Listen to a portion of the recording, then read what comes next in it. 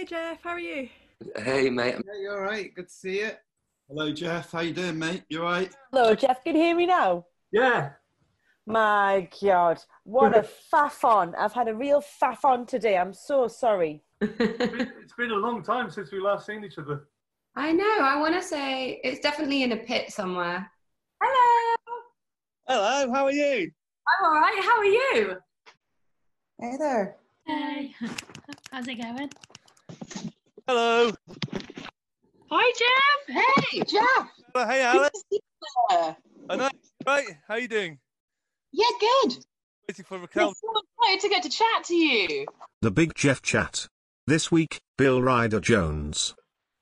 so for me, gigs are the cause of quite a lot of anxiety, because it's and being on that side of the stage can be. But for you, it's a real lifeline, isn't it? To get out and communicate with people. Yeah, I see both sides of it. Cause I've also been on the stage myself, and I know how difficult it can be to put the spotlight on yourself. But I've also saw it as a way of, like, I guess, communicating with people, and also, like, the other thing which I found is that especially with the independent venues, each one of the venues will have its own mini community formed around it. So like, I did like a whole UK tour for Independent Venue Week back in January, which was really good. And we ended at a place called the Boiler Room, which is in Guildford. Oh, Guildford. I don't think I've ever played in Guildford. No, to be honest, Guildford's a bit of a dead end town, but it's like, so I went to music college there. Well, that was the only thing I know about Guildford is there's a very, very good music college, because one of my ex-girlfriend's brother went there. Right. Yeah, I went there for a year as well, and there was next to no live music, and it was really, and it's like, come on, you've got a massive music college, you need to have somewhere for these people to play, because otherwise, it's just like, even though it's like half an hour away from London, half an hour train ride away, you don't want to be going to London for gigs all the time. No. You want to be having some, I mean, like, occasionally they have things happen at, like, the Civic Hall sort of thing. Yeah. But, or, like, you'd get, like, once in a blue moon, someone come and play, like, the university sort of thing. But still, that wouldn't be very often at all, really. And that sense of community that you mentioned, with the independent venues, you think that's more, that must be stronger with the independent venues, I should think, than the bigger ones, because it's easier to get to know people. There's less staff. People, I guess, put a lot more time in, and they and also there's a nicer atmosphere. Yeah. But and there's a lot more friendly. It's not like it's less like kind of like gigs finished, everyone has to be booted out sort of thing. There's less pressure on people, I think, to some extent, because of like I've got to know, like, whether it's people who, like, at the exchange who are like also kind of run specialist subject records, or like at the Boiler Room gig, which I went to go and see John play on the final night of the tour. They literally upstairs, they had like a whole load of artist studios. They had a tattoo parlor. They had a pizzeria out the back. They had they also had like some like kind of technology workshop space as well. So it's like kind of this so it was properly like a little hub. Yeah. Well, I think you see that a bit more, because the people who set up their own venues, they do it as a reaction to to the venues that pre-existed, and because of the competition, it seems like they find these quite ingenious ways of making them not just venues and not just pizzerias or whatever. Like what was the place we played the first night of our tour, and I can't remember where it was. I don't even remember which part of the country it was, but the venue had its own brewery, and we played in front of these huge vats of lager. Oh, wow. Brewed, and it was lethal. It was. I can imagine for you it'd be quite lethal. It was terrible idea. First day of the tour. Ridiculous. Well, especially Especially it's almost like the home brewed lager sort of thing. Well, and they're so proud that they give you a bunch of it. You know, like this is our, you know, we make this. And being the polite English gentleman that I am, Of course, you're going to take some. had to drink. You're not really going to say no, are you? I've got to find out what it's called though, really quickly, because it was such a great venue. Oh, my memory is just getting worse. Is it like down in Totnes or something like that? It was up north. It was definitely up north. It was by. It's a famous painter who comes from there because there was an exhibition on round the corner, and I think I'd hurt my back and I had a mood, so I didn't go and check it out. God, right. Change the subject, and I will. Yeah. Because they should get a shout because they were lovely people. Yeah. And it was quite an experience, you know. In fact, I'll text my friend Matthew Searle because he came to the gig, and I think he really enjoyed it. I mean, the only other time which I've ever heard of something like that happening was at Sea Change Festival. Sea Change is great. Totnes, yeah. And they quite often get the headliners. They make like they get the headliners to name like a signature brew. Oh really? Yeah. That's nice. So like the first year they had British Sea Power headlining, so they had obviously like a British Sea Power themed kind of brewery sort of thing. Yeah. And they had like it's just like that idea of like kind of playing in unusual spaces.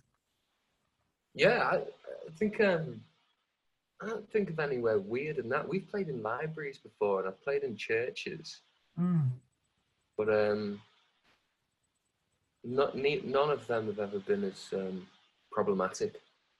No. Brewery, you know. I wouldn't say like necessarily problematic, but sometimes, you know, like in Bristol, we've got several venues which are on a boat. Yeah, of course, yeah. Like the Grain Barge, and we've got the Thekla. The Thekla, yeah, I know it well, yeah. Have you ever played the Grain Barge? I think I have. That's a great little place. I mean, that's like literally maximum about 100 people. Oh, really? Yeah, it's a really comfy little boat. See, if I had my way, it'd be a comfy little boat that I live on. Yeah. And we just go to ports around the UK, and then people come on, and then bugger off again. Yeah. And someone drives me like, to different parts of the country as well. Hey? You can almost take them to different parts of the country. That's it. It could be an on-off. You know, you buy a ticket, you start in Liverpool, you go to Holyhead, get down to Bristol. Yeah, and then you can go like you can go like all the way around the Channel. Yeah, be fantastic. Yeah. That'd be such an interesting way of like kind of a touring as well. Can only dream, Jeff. I know. To be honest, it'd probably make things a lot easier because then you just sort of have to do more up and just like go like. Well, I feel like logistically, all the hard bits would be someone else's problem. Yeah. And more importantly, I would get to sit on a boat for 2 weeks instead of going up the M25 and eating at Burger King all the time. Yeah, I know that's the thing is obviously when you're on tour, it's obviously like kind of knowing how to like keep a balance of like eating well and like kind of. To be honest, this is why I'm not on a big sell for the independent venues, but that's where you notice that's where you get looked after the most. They're much more like when we go to Europe, the local promoters, because you're English, they fight to get you a little bit, and so it's not uncommon for a European promoter to take you to the parents' house for tea.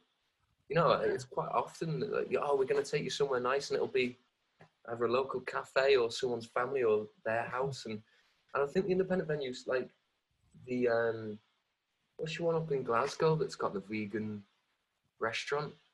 Is it Hug and Pint? I don't remember. That sounds a little bit like the sort of thing which the Exchange, because the Exchange has got a vegan cafe / restaurant sort of thing. Where's that? It's in Bristol. Down by yours. Yeah. I'm just texting that friend of mine to find out where that gig was. That's fair enough. What would you call it? Brewery? Yeah. Yeah. And where's that? I know I'm going to be saying it so many times during this chat. But anyway, yeah. So I think you do get that with your independent venues. You know, I remember no slight on them, but you know, when you're playing the O2, any O2, it's more or less kind of like there's your lager, there's your packet of crisps. and there's some guy who's got a bit of an ego, like, on your case. And I do think it can be quite lonely being on tour because there's so many highs, ups and downs. And walking into a place, I get a real kick out of anyone who's passionate. It's a real, because I'm guilty at times for not being very passionate or being a little bit apathetic. So that on tour, especially with the highs and lows, you walk into a place and someone's got a little bit of gumption, a bit excited that you're there. It gives you a right boost, you know. Of course, because it's like someone comes up to you and gives you like a massive welcoming hug. It's like that kind of reassurance that you know that you're in a safe space. Absolutely. You know that they're going to try and look after you as much as possible. Yeah, man. Also, sometimes it could be just such a simple thing like even making a cup of tea or something like that. Especially if they can see like the artist looking like kind of either tired or stressed out. Well, weirdly, I spoke to a guy called Reese the other day. He did a piece on Parr Street. There's a studio in Liverpool called Parr Street. Really good recording studio that looks like it might be getting. Is that Reese Buchanan? Pardon? Is that my phone? What's the surname? Is it Reese? I might know him. Well, he worked at Rough Trade. Yep, I know Reese. I know you do. I know that Reese. Yeah, I know. We had a little chat the other day, and he was like, "Oh, we met before at Rough Trade Bristol," and I was like, "And it's, you know, I say I've got a terrible memory, but nice things stick in your mind." Yeah. No, I was under the weather at that show, and they made me. They just kept bringing out like lemon honey whisk hot toddies for me. Yeah. And it was my anxiety. It was the week I released my last record, Yawn. So it was the one which I was at. So I think I might have been at that incident. You were there. Yeah. We had a chat. In fact, you were one. You know, that was actually when I think we properly first. Yeah. We've talked, but that was a really quite important conversation for me because I felt, like I say, I was having panic attack after panic attack. The album's come out. I was meant to do. Weirdly, those intimate record store shows are kind of worse because. Yeah. And I'd become aware that my drinking was a problem, so I was trying to tone that down. But they were just so lovely. And then it's little things like that stick in your mind. And I remember doing the photo booth there. And yeah, long story short. Yeah, I remember Chelsea, you helped calm me down, I think, as well. So Hey? I think you helped calm me down a bit that day as well. Just by seeing your friendly faces, but like, yeah, hey, friendly face. Oh, you can't be shy of friendly faces, man. Everyone knows you. Yeah, no, that's true. That's kind of true. But I mean, like, but I still get slight anxiety sometimes. And so what I find actually does help me is saying if I had like a friendly, non-patronising face. Oh, well, I know. You don't know me well enough then, Jeff, because I'm probably the most patronising person. Yeah, but I still got a sense of warmth of you. But it's like, good. That's good. You know, that's the thing is that when I mean like patronising, I mean like people are being like kind of mean-spirited. So I can take people being sarcastic, and I can take people who's like. I get you. Do you feel like, I mean, aside from do you feel like you get that a lot? Do you feel patronised quite often? I do, personally. Yeah. I guess sometimes, but then I guess it depends. I'm not always aware of it. Right. Yeah. I guess. Yeah. I guess sometimes it depends on like. I mean, I've noticed it a little bit recently where I've just been feeling a little bit edgy with people coming up to me, "Oh, you're missing the gigs," and then like I've still got live music playing on my phone, sort of thing. And that can be a little bit. But that surely that sounds. If someone's asking you if you're missing your gigs, that's them just trying to engage, really, because I think it can be quite hard because I know because we had that chat with Larissa, you and me had that chat the other week, didn't we? And when I messaged you about that was a concern of mine that it might have just been like, you know, a bit passionate, like, you know. No, you weren't at all. You don't have to. But being patronising, it's one of those things, isn't it? It can be. But trust me, you definitely were not patronising whatsoever.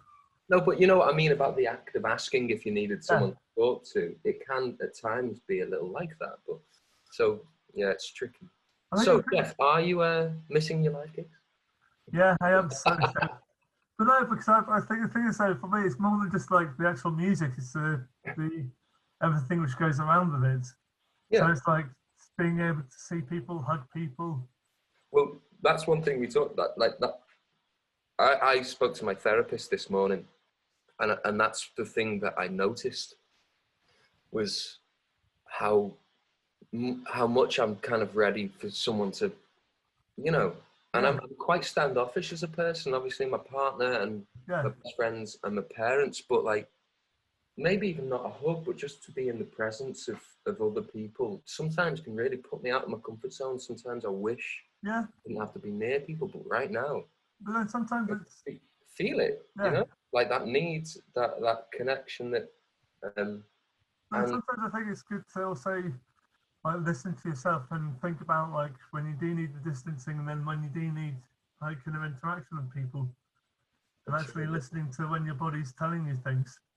Well, are you quite good at that? Because I'm always the last person to know, it seems, when I need, like, you know, like I'll kind of spend too much time inside and wonder why I'm going a bit loopy, and then everyone will go, oh, yeah, you know, you've not been doing X, Y, and Z, and I'll go, oh, it's been months since I've been for a swim, or I'm useless at it. I don't know how you are. Like, I can be, sometimes I can be, but then all of a sudden I'll see something, I'll go like obviously like with my painting sort of thing, sometimes I take it out by that way. Yeah. Like on the weekend I got, like on Saturday I was really quite stressed and anxious. I get actually kind of anxiety in kind of quite hot weather sometimes. Yeah. Especially with like some more like bodily anxiety sort of thing. And I was out on a walk, on my daily walk sort of thing. So I always make sure that I try and get out every day. Yeah. No matter whatever the weather. Because like, apart from like maybe like the odd couple of days here and there, I've pretty much always made sure that I've gone for a good hour long walk sort of thing in the evenings. Partly to clear my head, and then also partly just as a way of like kind of getting out and being present with like kind of also like nature around me, because I've got several really nice parks just around the corner from me, and then but because people sometimes throw stuff out, so if someone threw out a whole load of canvases, oh shit, that he'd been spraying on. I mean, like I'll show you one of the paintings that he did. Yes, which I'm actually probably going to keep as it is, because it's a really nice painting, which is this. Hold it up. Sorry, so was this on the canvas as you found it? Yeah. Nice. I certainly think you can add to it though. Yeah, I might do. I'm personally, I think I'm gonna leave this one because I picked up another 7. Like right, I literally walked past the place and went, hang on, canvases. You know, like, so then that gave me the impetus to paint on Sunday. Yeah. I did what I call the sad self-portrait. It's basically I've got it, yeah, it's in the kitchen. Shall I go and get it? Go on. Okay. Go grab it. Only if you want to, though. Yeah, man. Yeah, I know you, Jeff. You want to show off. Shame. That's so true. I'll get my guitar out in a minute.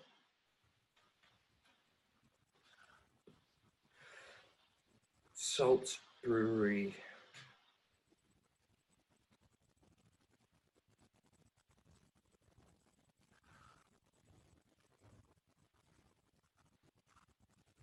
Skipton.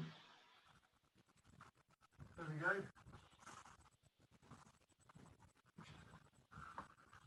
There we go. Hopefully you can see this.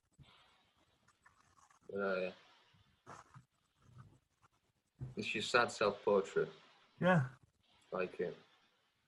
Yeah, you got a shave in that picture? Oh, there it is. Yeah, it's basically, I was originally intending it to be entirely black and white. Then like I put like lots of, but then I put like kind of added colour to it to basically add more depth. Get yourself a little green beard there. I like it. Yeah, it's like green and black and purple. It's cool, mate. Really. I guess it's like if you were to take a photograph and you see all the shading sort of thing. Yeah. There's no shading, it's over one colour. Really. There's no shadings, ever one colour. Right. Okay. Yeah. Well, I'm a complete dolt when it comes to visual art.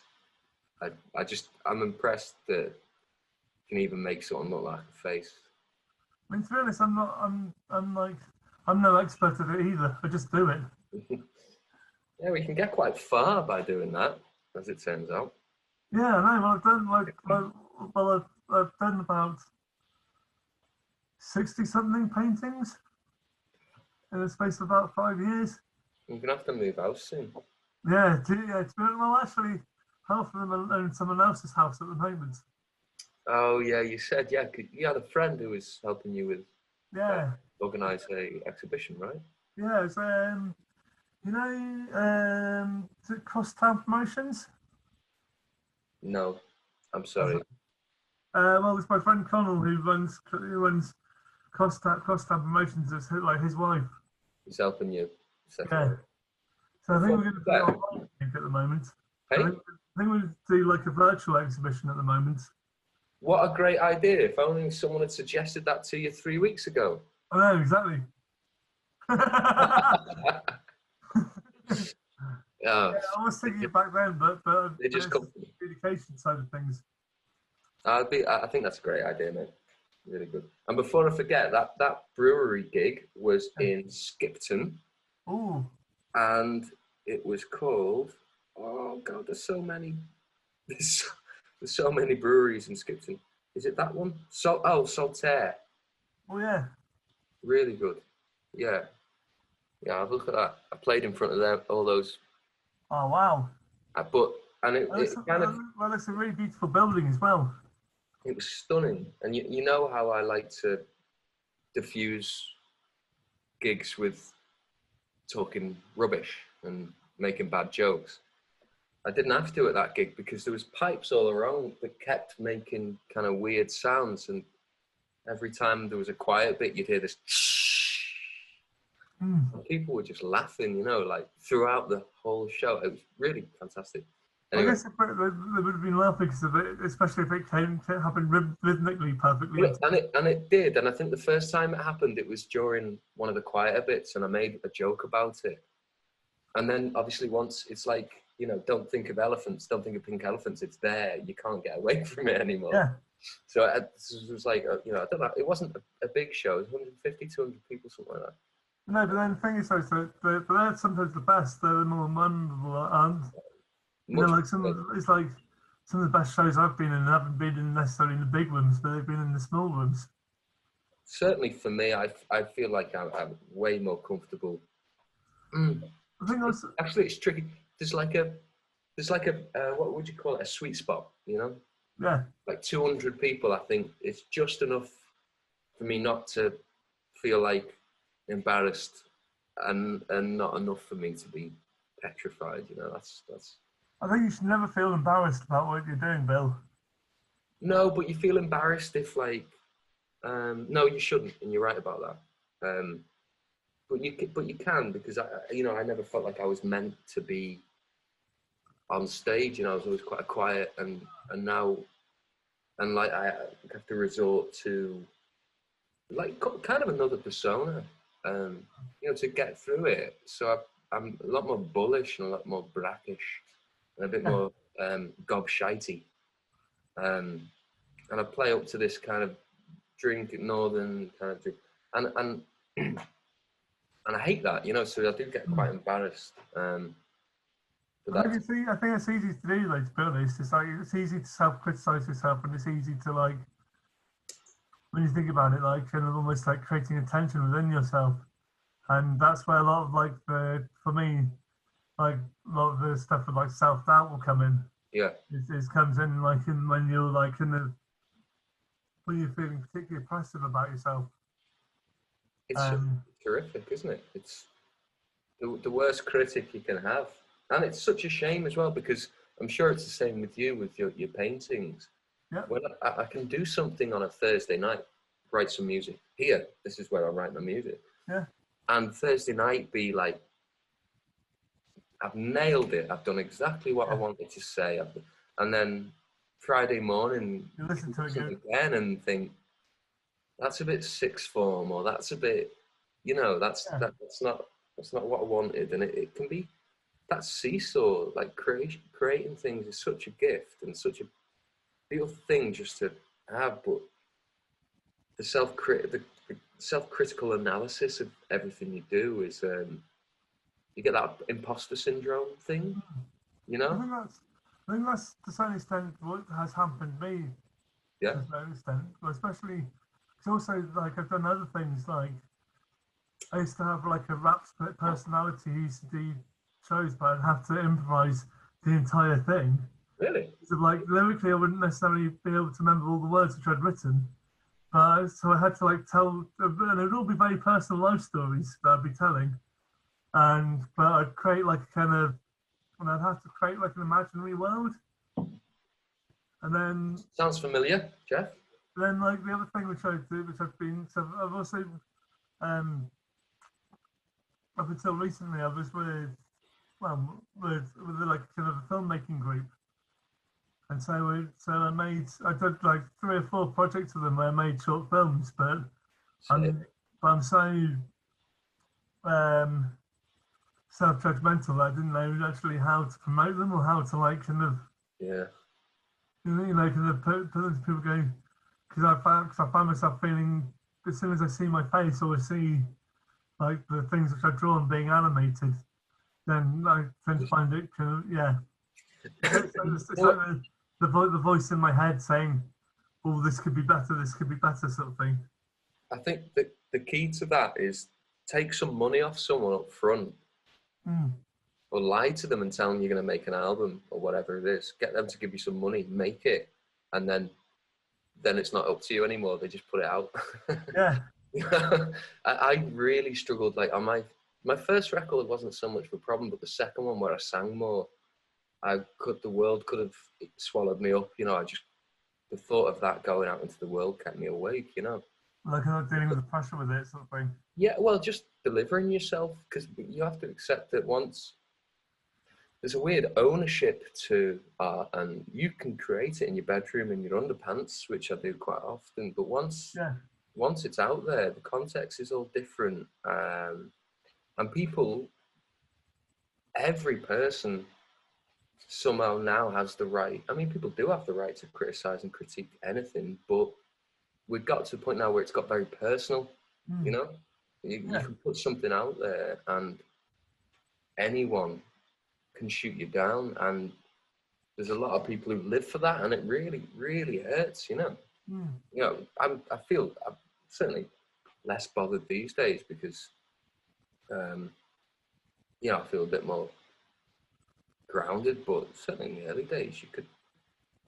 If you posted something and someone slags it off, how is that not going to hurt? You know, but it's part of the risk, and at the same time, I think someone said to me that, you know, if you get criticised 10 times, but one person finds joy in it, then that's more than you can expect from, you know, from art. That's very true. It is just the communication of the absurdity of life and the weirdness and the challenges that we all go through. I think also the other thing is learning how to value it as well. I mean, like, so I had like with me, like I post my paintings up onto Facebook and what have you. Then I had a few people like actually wanted to buy them, but I didn't know how to value them. So I was too scared of putting a price tag on them. I was too scared of like, do I undervalue them by here, you know, have it for like 10, 20 quid, or like, do I overvalue them or? This is something that I'm very fortunate to have a manager who's very critical of how I valued myself early on, because I was producing albums for nothing, you know, next to nothing, like quite happy that people wanted me involved, you know, that kind of thing. And it's a real I wouldn't know how to do it. I mean, my daily rate as a producer, I still don't know what it is. Like, it would be impossible for me to work with artists knowing that and I say this to everyone I work with, don't talk to me about the money side of it, because I can't even, I don't envy you there, really, to be honest with you, mate. And I wouldn't know what to say. Just say 200 quid for everything.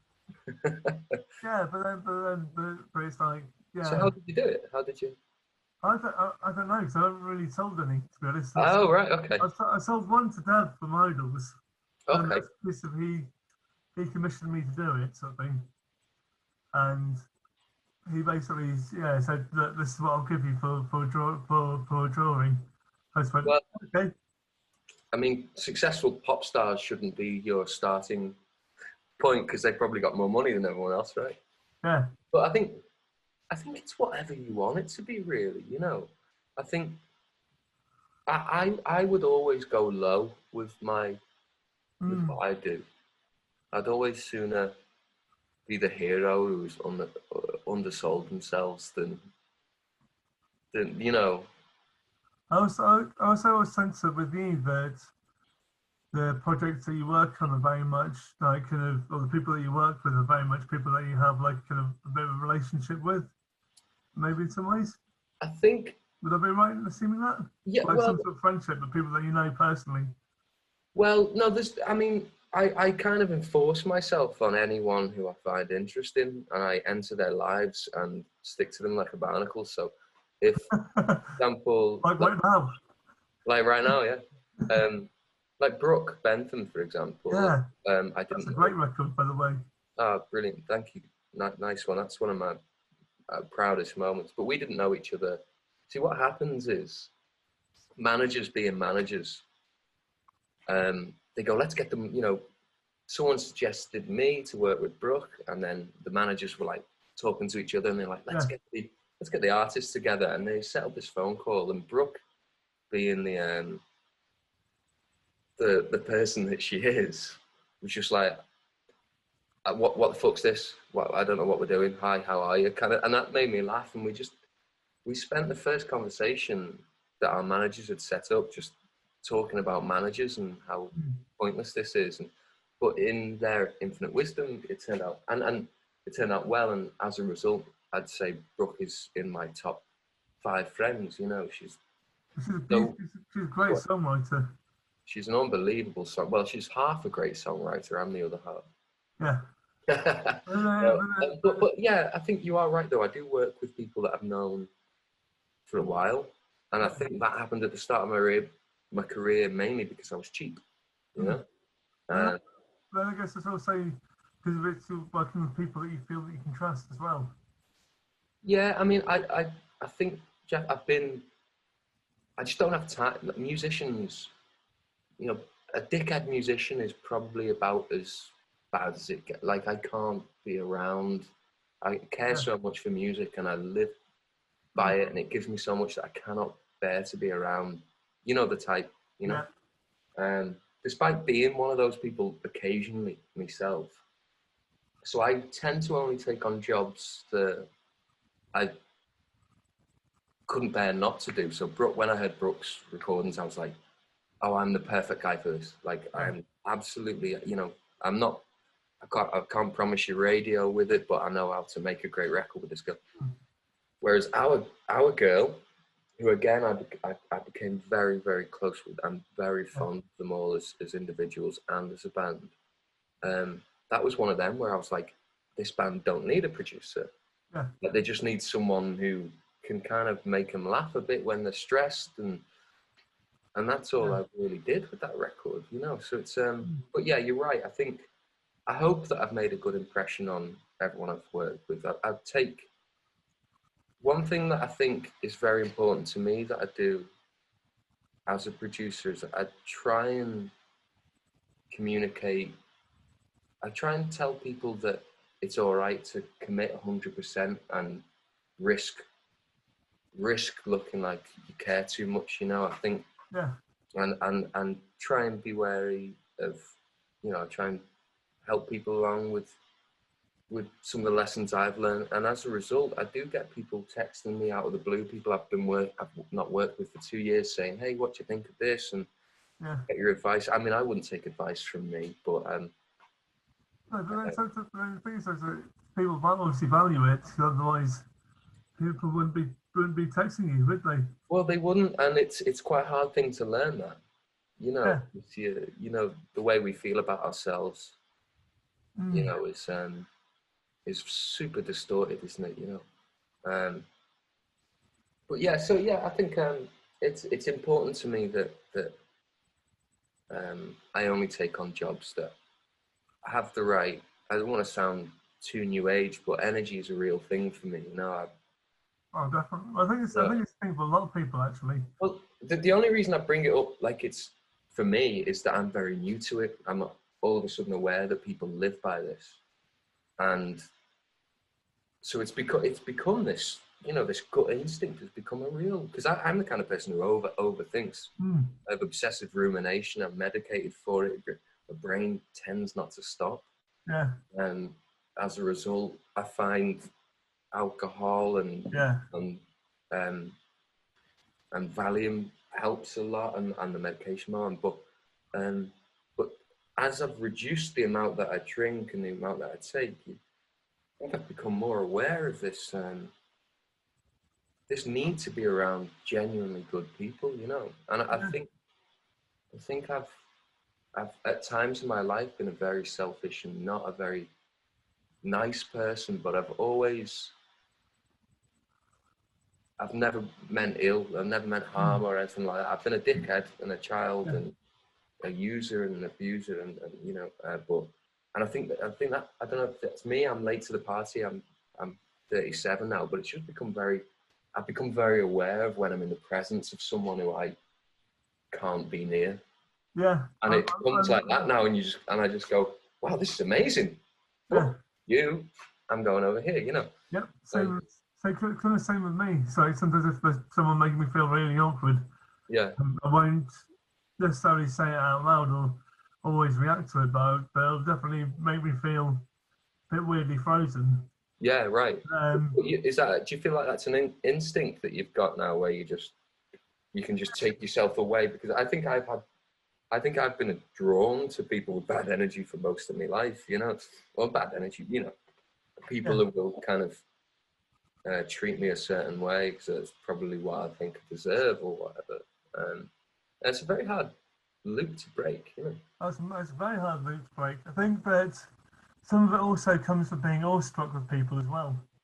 So if I tend to be like awestruck by someone, like, I once bumped into John Parrish and PJ Harvey together, and that was like, oh, okay. I could just about cope with John Parrish, but then PJ Harvey next to him was just like, I did that. Yeah. Pretty much, it was like in the Coast of Hull, and she was there because of Mick Harvey was playing in a tribute gig to David Lynch, and so it was like an all-star kind of performance. So like they had Jenny Beth from Savages, Connor from Villagers, and like kind of Stuart Staples from the Tinder Sticks, and bit of a cat.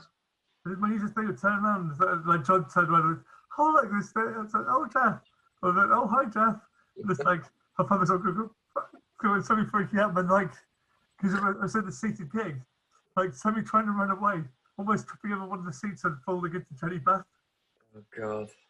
Yeah, I can relate to that. Also, I was going to bring up actually John Parrish's name because I feel that some of your production style is quite similar to his. Oh, I'll take that. In the way that he in the way that he brings out melody, a lot of stuff they work. That's really sweet. You'll have to suggest us. I'm not overly familiar, so you'll have to suggest some.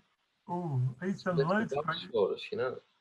He's done loads of stuff. Loves all the PJ Harvey records he's worked on, in truth, that's the only reason I know his name. Well, he's worked with like Yo Tango, This to the Kid. He's done. Is he still active? The producer? Yeah, he produced their last album. Aldous Harding, both her albums are produced by. The Aldous Harding. Yeah, and then also he did. What else has he done that I can think of? He's done some really amazing film soundtrack work, which is really beautiful. Okay. And he released on Thrill Jockey Records. What else? I mean, he's done loads. He's pretty much like he's produced everyone from anyone that he really likes. He's basically ended up worked with for the past years. So Howie Gale, Giant Sand. He's pretty much, I get the sense that he's like one of those really kind of easygoing people that can basically just get along with anybody. And he's like, and that's the thing is that he's not at all show-offy at all. He's like really, really, really meek and mild. I like him. I think I'll get in touch. I just wanted to ask you, which I'm sure you've already touched upon on your blog, but you top some of the venues that have been particularly important to you. I'd like to know. Well, definitely the Louisiana has been a massive, massive, massive part of me. Because of like, I think it was like that was definitely one of the venues where I first really started making friends. Like, it's been people that I'd stay in touch with. Great venue, good owners too. Yeah, it's great. Yeah, great owners. It's like a family-run place as well. So I found myself, especially like. What's the family name? Scalacci. It's Scalacci, isn't it? That's right. Because there was a rumor that it was the famous footballer Scalacci's brother. It is. It is. That's unbelievable. That. Yeah, that is. Yeah. See, I was told that when I was about 16 and believed it at 16 because we played there. I think we played there in 2000. The first time we were down in Bristol, and we never did very well in Bristol because I think at the time it was coming off the back of a big Portishead, like trip up thing, massive attack and all. And I was like, I believed it, and then someone said, that's a lie. So I've been telling people for 10 years, that's not true, but it's actually true. I think it is true. Ask Gianni. Ask Meg from the Louis. I don't need to. I believe you. I just think that's fantastic. I think it is true. I think he is related to the. He's definitely related to them. Like maybe like half brother or something like that. But he's definitely related. He's definitely part of the Scalacci tribe. The Scalacci clan. Yeah. Go on then. Other than Louisiana, I'd say. Got any outside of Bristol? Outside of Bristol, obviously, like the thing is, I didn't really travel much outside of Bristol up until a couple of years ago because it took me a long time to really build up the confidence to go to gigs in other cities. So I'd say probably like Moles Club in Bath. I know that place. That's pretty good. I used to really like that place. Really? I mean, you're a tall guy. What are you, 6?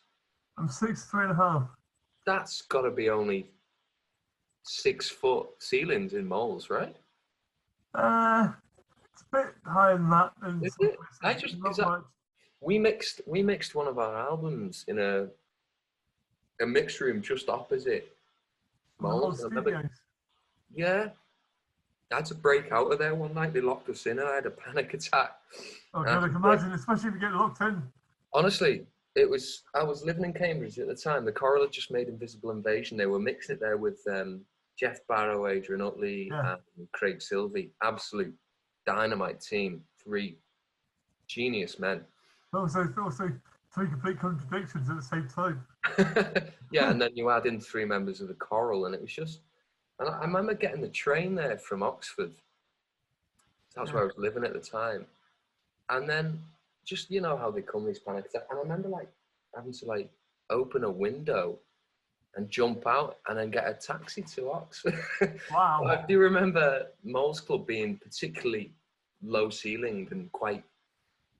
Actually, the first time I went to Moles Club, I did nearly knock myself out accidentally. It was, I've seen your moves, Jeff. Yeah, but it was like when I was 15 years old. We went to see with my dad. My dad obviously had sometimes take me to shows when I was like a teenager. My mum and dad did sort of thing. So we went to see Symposium. Symposium, I remember them. Yeah. Were they any good? I remember them not being very good. But I used to love them. I think I was probably the same age as them. It's hard when you. Well, I think I was probably them as well, to be honest with you. So I think it's partly the energy. Well, I'm 30. I'm 37 now, but I'm going to be 38 in September. In September. I'm 36. You've got 1 year on me. Yeah. So well, it was roughly that age range sort of thing. Right. I used to really like. I think what it was for me is that they had one or two catchy songs, but then it was the on-stage energy. You love a bit of that, don't you? Yeah, I do, to be honest with you. I like my singers to be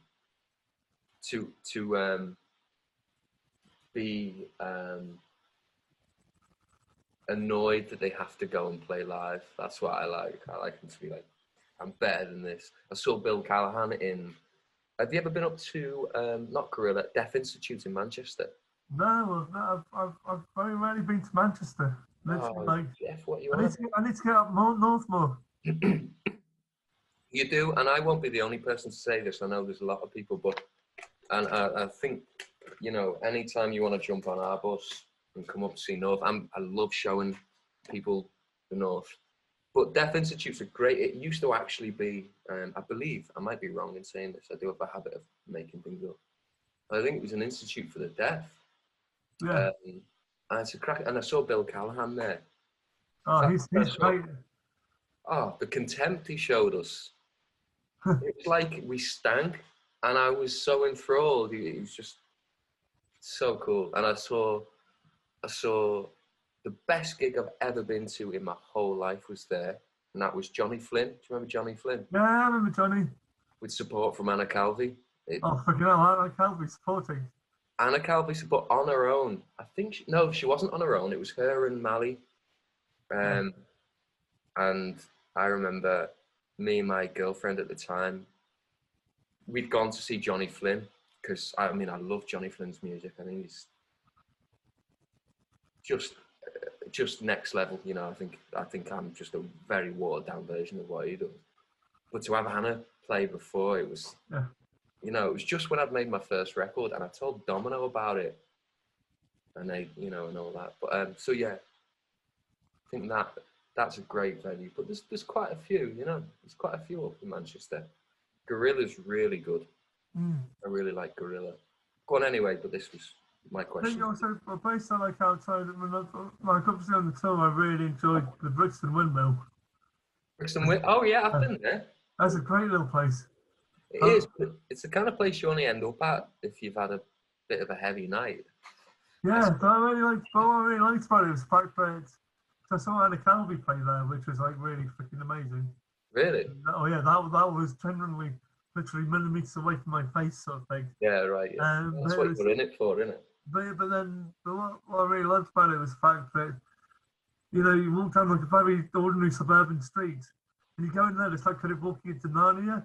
It's like full of like the brightly coloured paintings everywhere. There's so much like the colour and warmth to the place. Like the 70s? Yeah. It's gross, but yeah, I love it, yeah. No, have you been up to Liverpool much? I bet you haven't then, have you? No, I haven't. Not really. That's what I mean. I need to do more travelling, but then... Well, you should, but I mean, sadly, Liverpool is suffering from a personality disorder where the council just seem obsessed with closing down anything that could remotely resemble a musical hub, you know? Really? Yeah, I mean, the Casimir in Liverpool was... I actually was there once, actually. I've got a very funny story about me being there once. Go on, I'll have that. Okay, well, there was a band called We Yes You Know, who like a London indie rock outfit that I was supposedly technically managing. I used the word technically, I wasn't really managing them at all. But I jumped on the road with them, and so we did like Manchester, I can't remember where they played. But they played the Casimir with 28 Costumes. Okay. Yeah, those guys, who a band I used to really, really like. And I used to have a habit of getting up on stage and stripping to my underpants. And what? And stripping to my underpants. Cool. That will have gone well at the Casimir, though. It was a bonkers place. Yeah. I know. I nearly got kicked out of that for stripping. All the heavies come down.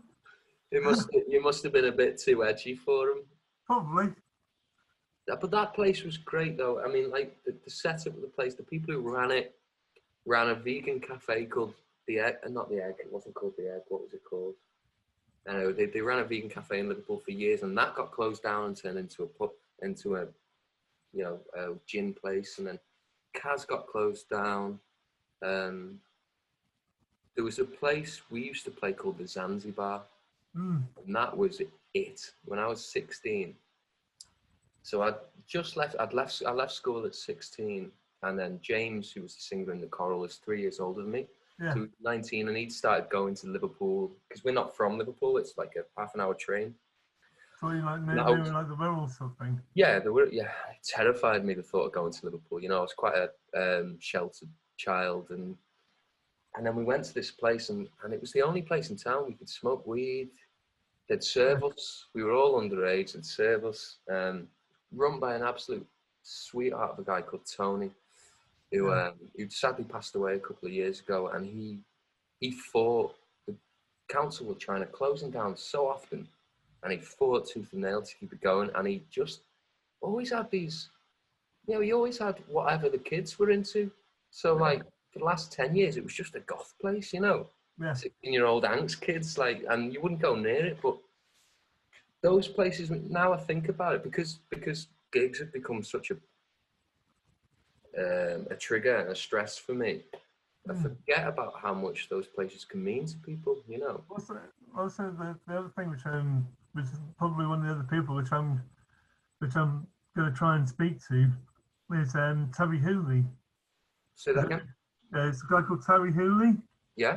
He won Good Vibrations Records. Okay, I've heard of them. Which was well, basically, he was like really influential in like the Northern Irish punk scene. All right. Punk scene, because basically he ran a record shop on the street which they named Bum Alley. You know, especially during the troubles. Yeah, I know it. And so so he kind of like, but his record shop kind of formed like a safety hub for a lot of like the alternative kids. Right, yeah. And he ended up putting out, so he then ended up forming Good Vibrations, like the record label. And he ended up putting out like the Undertones, Teenage Kicks, and like kind of all these sort of things. Yeah. And then like about how like, it's about how these spaces do form hubs. It's just so important, and sure, I feel a bit guilty, to be honest with you, because that's very, like, I don't mean to cause offence to anyone, but I try not to use SJM, you know, the promoters, because I think I have bad experiences with them as people, but also, you know, I just find it a little bit money grabbing, and you know, and so I'm at the stage in my career where we're still using local promoters, and they're choosing the venues, you know, and I love that. I'm not always, sadly, I'm not always in the most conversational mode when I do shows. Yeah. And I sometimes feel a little bit embarrassed, but I can understand you mentioned Ireland there, and just looking back, like, God, I'm gonna have to check my phone again. I'm gonna have to check some of my tour dates. I saw like there was a film made about him called Good Vibrations, which is it's amazing. It's like you watch it, it's just like how the fuck did he manage to survive? You know, like all the troubles which are happening. Like his shop like nearly got blown up like 3 or 4 times. He got like the amount of times that he nearly got arrested. Like, where will I find that? I think you probably find it on like most streaming sites, sort of things. So it's a national release. Yeah, just sorry to cut across you there. I'm just looking at some of these venues. Margate Tom Thumb Theatre. If you ever fancy a shout down there, wow, that is an amazing venue. I can imagine, actually. It's so beautiful. It holds maybe 50, 60 people. And it's a genuine theatre with a pub upstairs. I mean, what? Right on the sea. Amazing. That's lovely. Upper Chapel at Sheffield was nice. Really good. Oh, I've lost it again. So I'd say the one I really want to go and visit is there's one in, I think it's in Halifax, where it's like an old electrical shop, which they've turned into like a gig venue, which is literally, I think the maximum capacity is 18. 18? Yeah. I'd love that, man. Fucking love it. Let me have a little look. I'm just trying to get some of my tour dates up so I can remind myself, because I've got great memories, but I never really kind of, oh, here we go. Chapel Arts Centre in Bath, I remember enjoying that. That's a good venue. What's that one? Oh, I played, you know what we played a great one in Edinburgh. Was it Edinburgh? It was Edinburgh. That used to be an old, Edinburgh was kind of ahead of its time in terms of, I don't know what the word for it is. You know, when people like cut up bodies, post-mortems and all that. Yeah. And they had all the grave robbins. Well, we played in this theatre that was an actual operating theatre. Oh, freaking hell. And it was kind of creepy, but it was great, I love that. That would have been quite creepy.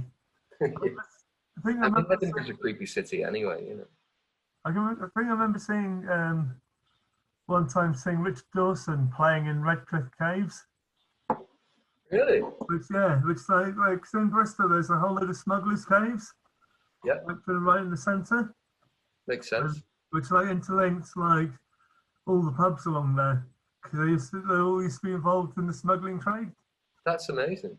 And so it was Richard Dawson playing solo, just like in solo acoustic, no amplification, because of like, let's face it, it echoes like fucking there anyway. Yeah, it must be a nightmare for anyone trying to sound that. Yeah. So, but they had they literally lit the place by candles. Beautiful. And it was really amazing. It was him and a woman called Mette Rasmussen, she was like a Norwegian saxophone player, like experimental kind of jazz stuff, supporting him. Nice one. We got like, there's things in Liverpool called Williamson's tunnels. Williamson, he had them built to give people work during the famine, I think it was. And I saw By the Sea playing there once. Wow. And it was, and they just, I think like those local independent promoters, like I'm thinking about Tom from Harvest Sun promoters in Liverpool. You think about the work these people put in and how they want gigs to be more than just carling and loads of people in the room, and they want them to be, and they think about some of the places that we've played over the year and the hoops people have to jump through to get us on. That reminds me of another really special show I saw, which was there was this disabled American fiddle player called Galen Lee. Right. And obviously because of her disability, that meant that she had to play in the venue which had like ground floor accessible toilets. Yeah. And that was really amazing because she played in a place called the Elephant House, which is like a community, like a centre, disability space, just like kind of just near near Friendly Records. Well, 5-minute warning. Yeah, I know what that is. Yeah. And it was really beautiful. That's got to be hard for the independent venues because they're not purpose built. Right. So it must be quite hard for people with disabilities to get to some of those. Yeah. Some of those. Really although having said that, most of them are just like ground floor. I mean, I wouldn't know. I'm not disabled. I think it depends on also the toilet facilities. If the toilet's upstairs sometimes, and that can be really difficult. Oh, you don't need to tell me. I mean, not to make light of a serious issue, but it's known in my band. I'm an avid toilet goer before gigs. Yeah. If it's not coming out of this end, it's coming out of the other end. We'll say no more about it. Nerves and stuff like that. Yeah, but we're at the edge. We're at that point where it's like, will we get our own toilet? No one knows. Yeah. So the amount of times I've kind of like been in a toilet before a show with like people talking about me. Yeah. And I'm there like, and then walk out and someone goes, "All right, Bill." Yeah. And you, oh Christ! Don't walk, don't walk in there, man. Yeah. But also, what made that show really special with Galen Lee, who's just really beautiful. She's done like kind of like fiddle player / singer songwriter, and she's done like a lot of stuff with like Alan Sparhawk from Low, for instance, Yeah. and I think he produced their record actually. Wow. But man, her stuff is really beautiful. Just say it again. I'll put it in my phone from the big Low. It's quite. I might have to like send you over like kind of Twitter or something like that. Get the spelling right. She basically. Well, there's a guy in Bristol who's developed a thing called ultrasound, which is like it's like an electronic device which helps, disabled people to be able to play music. It's like it acts like a laser beam. What? So it's like a laser beam which, like, if you went up and down the beam, you can play different scales and change. Like, oh right, yeah, like a theremin thing almost. Yeah, kind of.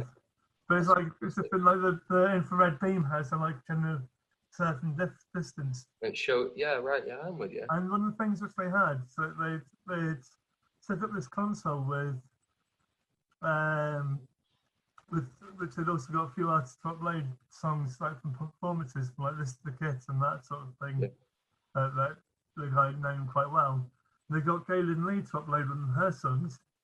Because I turned up to the gig early, because I'm obviously not knowing really the venue or the layout. I got them. They got to see Galen Lee duetting with herself. Amazing. And it was pretty. It was like I was like stood behind her, just like a literally kind of like almost trod the clown because of like she was because of her disabilities. Like she's permanently wheelchair bound. Right. And because of like the shape of her body, she has to play like the Irish fiddle, like it's a cello. Okay. Yeah. Like this sort of thing. Yeah.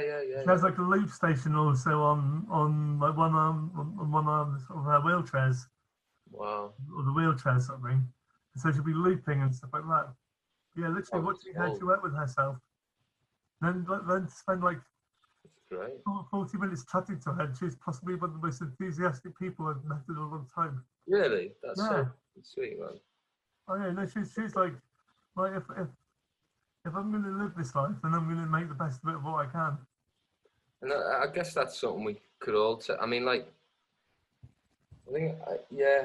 Well, when I mentioned before about being embarrassed, I think that's part of it, because I think, I don't know about yourself, but me being, white middle class, and a careerist moaner, someone who's basically, I don't have a lot of money by any stretch, but it kind of like talking about my issues is the thing that pays my rent and things. And I know I'm such a misery. Sometimes I just think, God, I need to slap around the face and and get on with it. But it's such a tricky road to get. Well, I don't know about you, but like people of our generation, our parents were still quite stiff upper lip. Like pull your trousers up, get on with it. And mine certainly were hugely loving, but very much, you get on and I could be more aware of that. I think, probably all could. But it's a very self-indulgent thing, isn't it, making music? You can only really speak for yourself, and if it's going to be any good, you can only really sing about what you know. It's like, to be honest, it's like, that's the difference between good and bad art, if it makes you feel something. Yeah, it's right, isn't it? Yeah. And I think one thing that struck me about when we last spoke was how freely you spoke about how much a hug can mean to you, and you don't hear that from men very often. And my friends are quite liberal and not macho by any stretch, but that's not something you hear a lot. And it was nice, it was nice to be like, yeah, God, I need that, I guess the thing is, though, is it's because I think it's difficult for a lot of men to admit to. Yeah. Even people who aren't particularly macho men, sort of thing. Like, actually. Yeah. Like, I think it's actually difficult. Like, I think it took me probably quite a while to admit to, but then when I went, hey, look, I'm just a massive softie. You big softie. Yeah. Yeah, that's right. That's right. And I think that actually that actually there can be so much which like a stress relief sort of thing. Yeah, no, I totally get it, and totally get the need for it, you know. And sometimes music is that for me as well. Music is like the sonic equivalent of a hug. Right. Like I'll listen to certain bands because I know that it'll give me. Yeah. Like it may not necessarily be to everyone's like kind of like best supposedly quality sort of thing. Yeah. But because if it's got some sort of charm to it, or like whether it's like classical music, whether it's like some like kind of pop punky kind of stuff, or whether it's like kind of I don't know quite how to put it into words, but the sort of thing like kind of downer pop sort of stuff. Well, that's why music is such a strange thing, because we're so encapsulated by its magic. We have this desire to talk about it, and it kind of exists on the other plane of talking about it. You want to talk about it, but you never will do it justice. It is its own conversation, isn't it? And it's I feel that we've kind of lost that. Certainly, when I was at school, I didn't find there was much education in terms of what music can actually be. You know, no one ever said you can do this. Like, music is not for the privileged. It's not for X, Y, and Z. You know, and I think that bleeds into the understanding of music. I think we've got a bit of a vortex. Got this kind of post-Oasis vortex happening where, you know, this dangerous kind of lad. It falls into like certain, like it's got to be categorized and like that. Whereas sometimes I find myself, I mean, like, it's also what I find really interesting is seeing how music also affects environments. Right.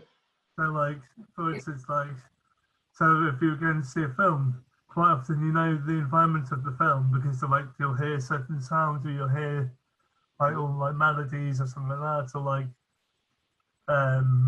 sometimes you'll be able to hear, and it's like how different sounds, especially with me, it changes my mood. Yeah, totally. I think I'm only just discovering. I think because I turn off most films before they're halfway through.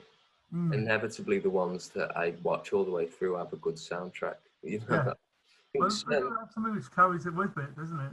Hey, it's got to have something which carries, you know, the film with it. Carries. Well, I think it's okay to know what it is that turns your taps on. I'm not, like I said to you, I'm not a visual person. I don't, you know, I can see beauty in things. Yeah. But but nothing I see can touch me in the way that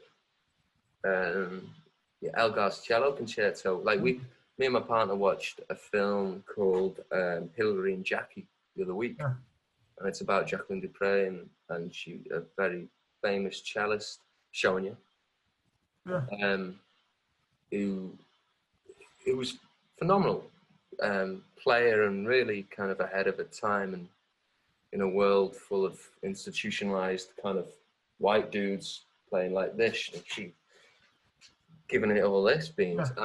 And the film itself bored me after about 10 minutes, but the music was Elgar all the way through. And I think it's fine to, and I struggled with that because my old band were like big film heads, and you know, if you haven't seen this film, you missed out on a lot of conversation. But it's totally cool just to be like, oh, you know what, that doesn't do it for me. What does it for me is frequency, and I like to feel a rumble in my ever expanding gut.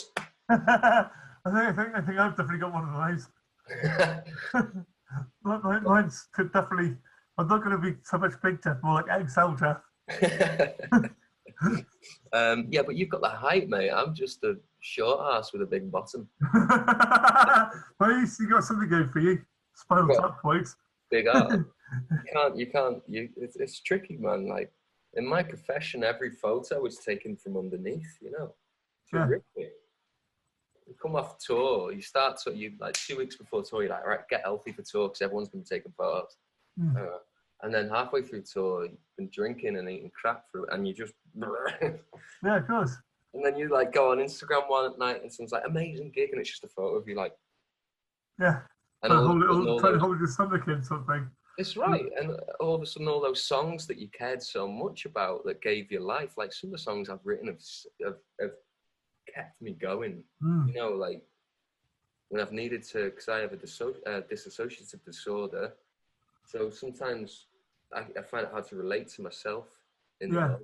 And my music is a really good way of, I can always feel the music. I can always go back and listen to my albums and go, that's me, undeniably. I remember saying that. I can emotionally connect to that through the music. And but that all goes out of the window when someone takes a bad photo of you, because the narcissism. Of course, it's like you're so judgmental of your own image as well. It's like I find that I'm pretty much in a weird way the same sort of thing. I mean, who isn't, man? Yeah. Like, you saw, you know, I mean, my partner is like just insanely beautiful, and she's exactly the same, and it's totally all right to feel like that. Yeah. You know, and it's all right for your friends to say, "Oh, that's ridiculous. You're beautiful," and it's all right for you to not believe them. It's I just feel like there's too much pressure on everyone, just across the board, and now more so than ever. I feel like people are aware of that. You know, it's. Sorry for cutting you off in your flow. Hey? But one ridiculous thing I've got to do at some point is to like once all the lockdown stuff finishes and I get back into working with the filmmaking lot again, I've got to somehow write, record, and make my own like animated musical. Wow. Yeah. That's no small feat. Yeah, it's going to be like a 20-minute short little film, but I did all the soundtracks for my other films, sort of thing. Yeah. Like I had hands in them, sort of thing. You can do this, huh? But yeah, basically, like, so like, I'm technically going to be having to, I'm going to have to technically be recording myself singing. Oh shit, that is horrible. Oh god. Actually have already done that already for one of my films before. I'm sure, but it doesn't help at all. Like,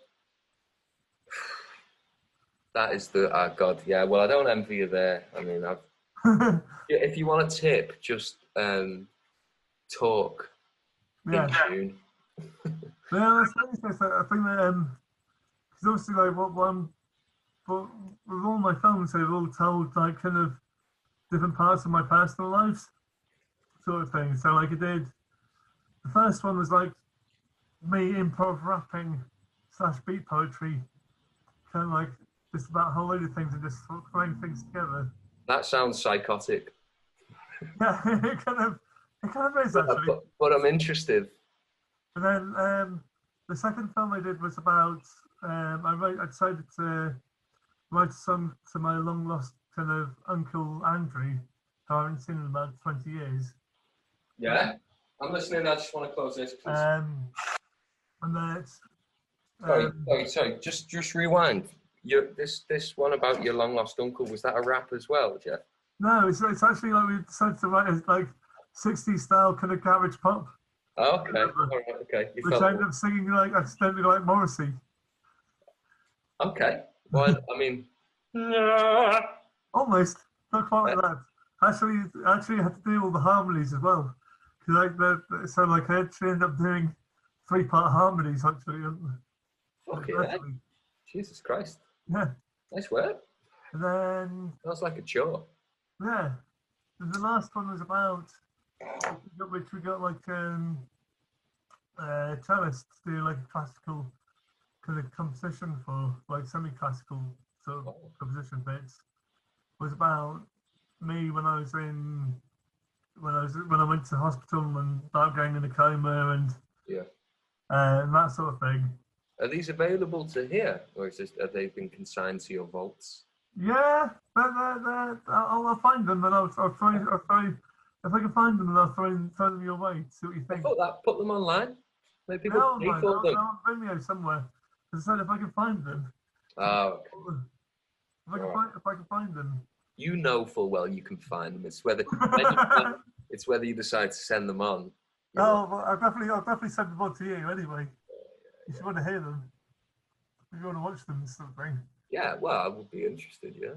Also, the guy who I've been one of the guys I've been working with, a guy called Geoff Winterhart, who's a really amazing graphic novelist. And he had his first novel turned into a motion picture, which is being released in June, actually. Really? Yeah, called Days of Bagnalled Summer. Days of? Bagnalled Summer. Okay. And it's very like, I'd say that his writing style is like somewhere in between Ghost World and Alan Bennett. Okay. English sense of humour. Yeah, yeah. And he had Belle and Sebastian did the soundtrack for him. Wow. Yeah, because the soundtrack album's been out for like pretty much a year, sort of thing, and it features like them doing re-recordings and recordings of various Belle and Sebastian songs. And it's directed by. They put the soundtrack out first. Yeah. Why? I think it's when they were struggling with finding film distribution. To drum up a bit of support, of course. Yeah. That's amazing that Belle and Sebastian would commit to something before it's been. Well, I think they're friends with him anyway. So I think that they're somewhere along the pipeline where they've definitely met each other. It's annoying, man. All my friends work in fucking factories. None of them are filmmakers. Seems to be the way you get into writing music for films. You know, Clint Mansell and. You should definitely give it a go. I think. Well, I've actually scored. I've scored a couple of films. It's what I started. The reason we made my first album was not to release properly. It was just to send to production houses to try and get me some work in that. Because I didn't want to sing. I didn't want to write music. And I made a soundtrack to a film called Piggy by a guy called Kieran Hawkes, who's an absolute gem of a guy and went on to become incredibly successful. And it starred a lot of really. Martin Compston was in it. The man from Peaky Blinders, Paul Thompson. I'm terrible at names. Yeah.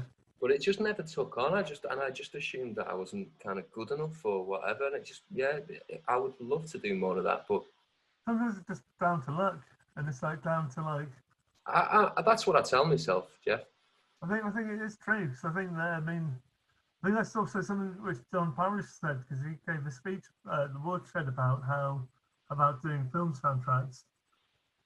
So I think that some of it was just down to being in the right time, right place. I mean, that's certainly true of most things in life, isn't it? But when you put yourself in the right place at the right time, as often as I have, and not can't work from it, you start to question. But then I could probably say the same about myself. But then it's also like not always knowing how to take advantage of the things. Yeah. And again, that's why I come back to management. That's why I talk to all my artists that I work with about the importance of a good manager. Because if you're interested in art, probably the last thing you're interested in is managing fucking anything. Yeah. Like I can't manage. Half 7, I've still not eaten. Oh, freaking hell. You know, I can't manage anything. Yeah. So they're dead important. To eat, definitely need to eat. I'm gonna eat in a minute. I mean, I had a packet of squares, salt and vinegar, a big pack. That's not exactly eating, though, is it? No, it isn't. But I've got. Like, come on, you need to definitely get like. That's the thing is that I sometimes struggle when it comes to looking after myself is the old eating sort of thing. Really? And then I found also that my parents have said that the best way to make yourself feel better is to cook yourself a good meal. And it can be like really easy. No, it's right, and I just think some days you just don't have it in you, you know. Of course, I think it's good to accept that I'm having those days. Yeah, well, I stopped giving myself a hard time for things I can't control. I mean, like I know it's not healthy to get to 7 o'clock and just have a pack of crisps, and it's super rare because I mean I love food and I eat too much, like of the white breads and the pastas. But some days, you just my dad's very similar. He said to me like, if I have a big meal the night before, I'm like kind of not hungry until the next evening, and I think if that's the way you are, then that's all right, you know. That's me. I'm not having a go at you at all, really, because I'm not exactly one to speak either. You struggle with it a little bit. A little bit. I think it's like that whole thing of like it is that thing of understanding self-love, really, isn't it? I think it's what it comes down to. And then also with that self-love, being able to understand that you're going to have on days and off days. Yeah, and it's so lovely to hear you talk that, because it's. How do you do it on your own? When I'm with someone, then it becomes a communal thing, cooking and eating together. It's quite fun. But on my own, I just don't seem to find the time to really. It's about giving yourself time, isn't it? And everyone with the best intention will say that to you, and it's such a hard thing to navigate and to master. Because it's kind of personally, I've spent since I was 16, my self-worth has pretty much been wrapped up in music. Whether with the choral, it was what I could add to James's songs. Now it's my song. So if I write a great song, or I consider it a great song, then that is food and alcohol and spends for a few weeks. That's the high that I don't really need much else. And then on the flip side, if you're not eating anything, you feel like, oh, I've got to work on this. Like, for example, when lockdown started, I was meant to be making an album. Yeah. Writing an album, not making an album. And then I got, and no one meant any harm by it, but I got some texts from the label and my management saying, oh, isn't this terrible? But hey, I guess at least you'll have time to write, because apparently all I do is moan about not having time to write. I do have to play 4 hours on PlayStation every day. But everyone was like, and then all of a sudden this pressure came on me, like, shit, yeah, of course. I've got no excuses, The pubs aren't open. Yeah. So, like, there's nothing else that I can't. 3 things I like: playing football, going to the pub, and writing music. And I can only do one of them right now. And it stressed me for about 3 weeks. I just couldn't write a note. Yeah. And again, like, luckily my partner has a similar outlook to you, and was pushing this, like, well, you've got to be kind to yourself and know that you're more than just someone who turns out music, who puts music out there and kind of embarrasses themselves for the sake of. But you're so much more than that. You're so much more. But it's not. I'm not saying this so I can get a pat on the back, but it's just. I think it's a very common thing that people have, isn't it? Yeah, it's so true. I think it is. Yeah, I wouldn't quite know how to phrase it myself, really. Well, that's it. But I mean, like, it's a fucker.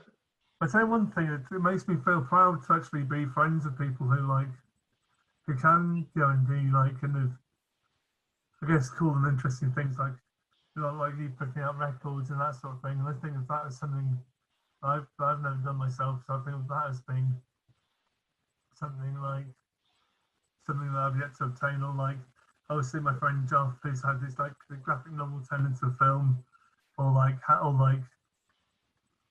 yeah, I don't know how to put it into words, really. No, I get what you're saying, and I think when people who don't make a career out of making music or whatever and aspire to it, see it as this wonderful thing, and it's very easy to forget, and it is a wonderful thing. It's super easy for people like yourself to forget how privileged you are to have been in the right place at the right time and stuff like that. But I do think the older you get, it's more about, people like I meet people like yourself all over the place, people with challenges and issues. People contact me quite often on social media, people who I consider are kind of our, people who don't, are we frozen? Or are you just being dead still? Oh, there you go. Just dead still. I'm listening. Sorry. And I think that's what I look for more now in people that I want to speak to and be around, is people that I won't have to explain myself to, why I can't do this, why, like, I've got I've got quite a few wonderful friends, and I've got Anthony, my oldest friend, and then Liam, who's one of my other best friends. But Liam has similar issues to me. You know, some days can't get out of bed, some days can't go to the shops. And being around those people is such a gift. And it's impossible for other people who haven't struggled with those issues to really comprehend them, you know. And I think for me, being friends with people like that, because those people don't want anything other than friendship. It gives you a grounding as well. It does, yeah. Well, feeling alone is the worst. Yeah. It's the worst thing, you know.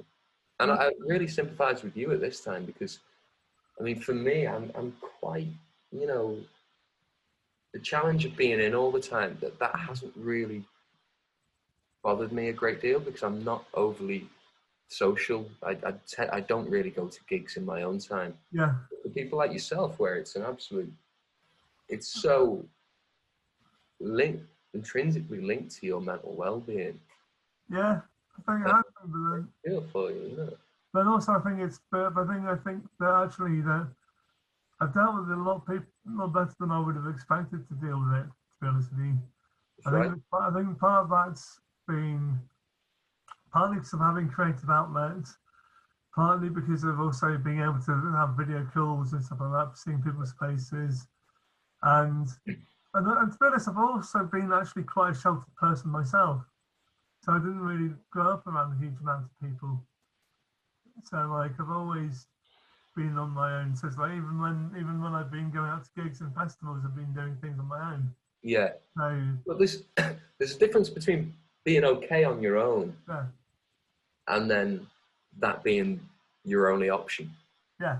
So I love, like, part of the problem I had when I got when my agoraphobia started was I always wanted to be on my own, but I wanted to do things, you know. Yeah.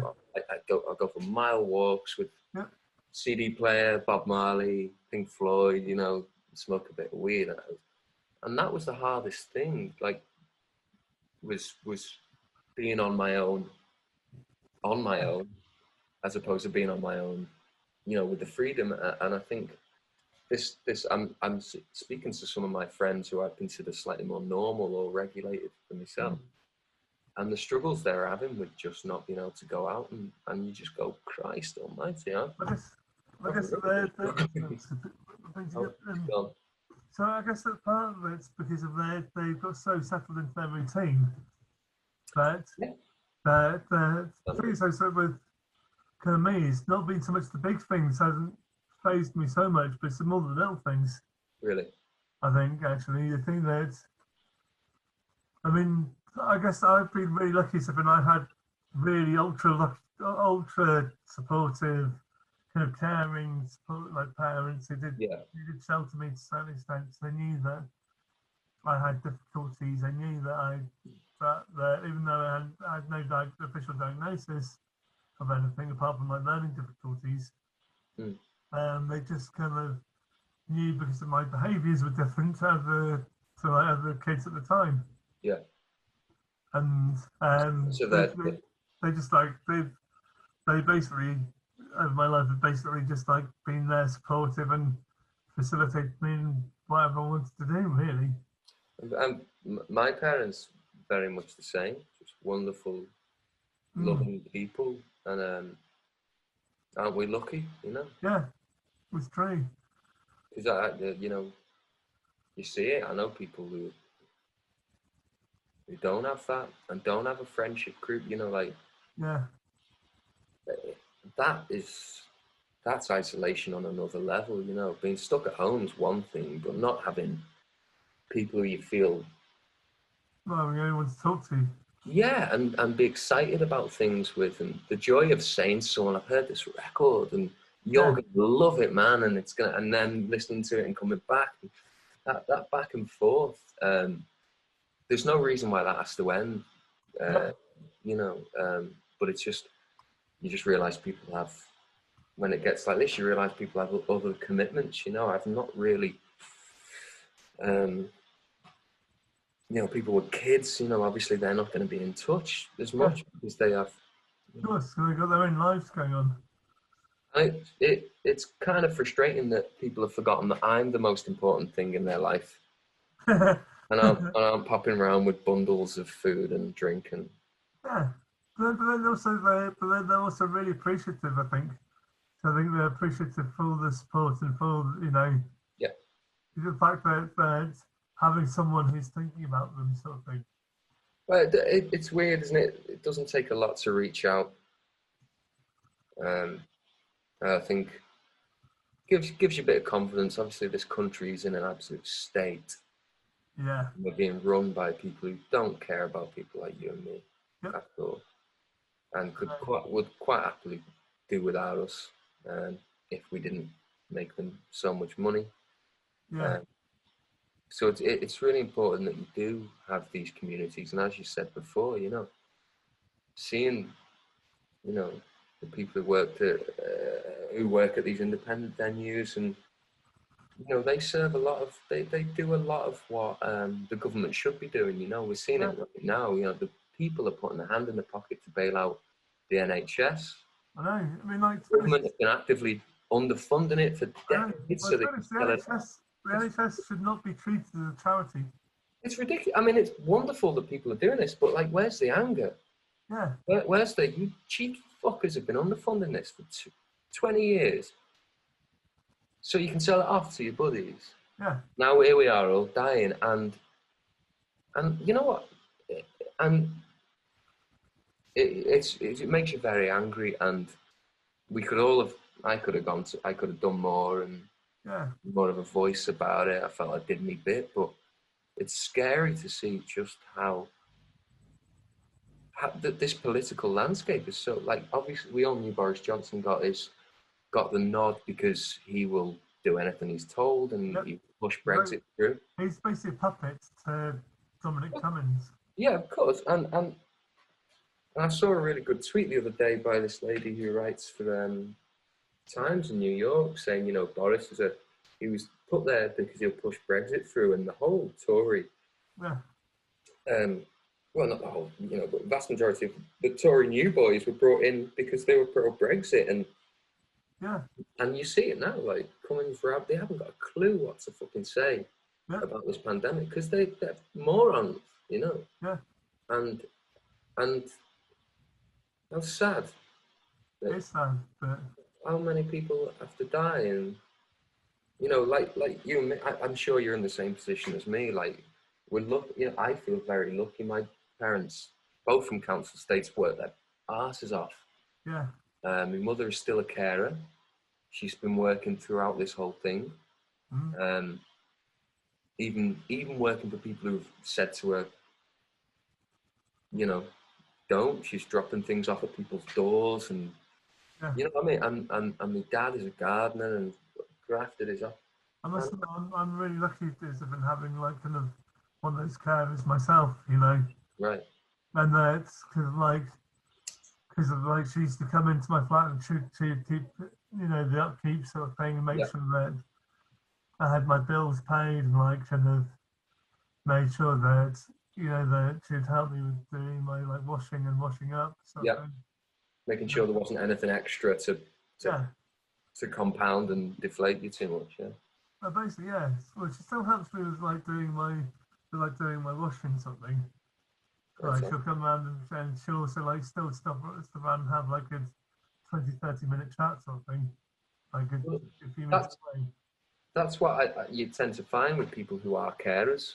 They do this because they couldn't be further away from Tory politicians. These are people who care so much that they risk their lives and do it for way less than they deserve. Yeah, definitely. And they are, and that's the problem. And my mum's very similar. People will take advantage of that. Yeah. Because it's in her soul to care for people. They're called carers, not as a profession, but as a vocation, and here we are clapping for them on a Thursday, and it's beautiful and wonderful. It's beautiful symbolism, but it's also kind of empty when you see to some extent. It's challenging that clapping thing, because Yeah. the girl, Abby upstairs, works for the NHS. Yeah. So I want her to know that we appreciate her. Of course. But I'd much rather not have to clap and her get paid 100 grand a year. Yeah, exactly. Which is what they should be getting paid. You know. Yeah. Right on. But what's it going to take? I mean, like, people seem so apathetic. You know, like, if this ain't going to cause some kind of political revolution, then nothing will. Well, these people have contributed to the deaths. Boris Johnson have contributed to the deaths of 50,000 people. Yeah. Well, I mean, I don't want to get too That's dark at the end of the 10 to 8. I've still got to have my pasta. Oh, yeah, sorry, is it 10 to 8 now, is it? But it does. But what it does, what I have noticed is that it is. Just on my street, people are so much more together, and there is a genuine sense of us and them. And I just hope that the political landscape reflects, and people like my wonderful father, all of a sudden realise that the Tories aren't for them, and you know, what I'd probably try and do is try and find some sort of creative outlet for it, really.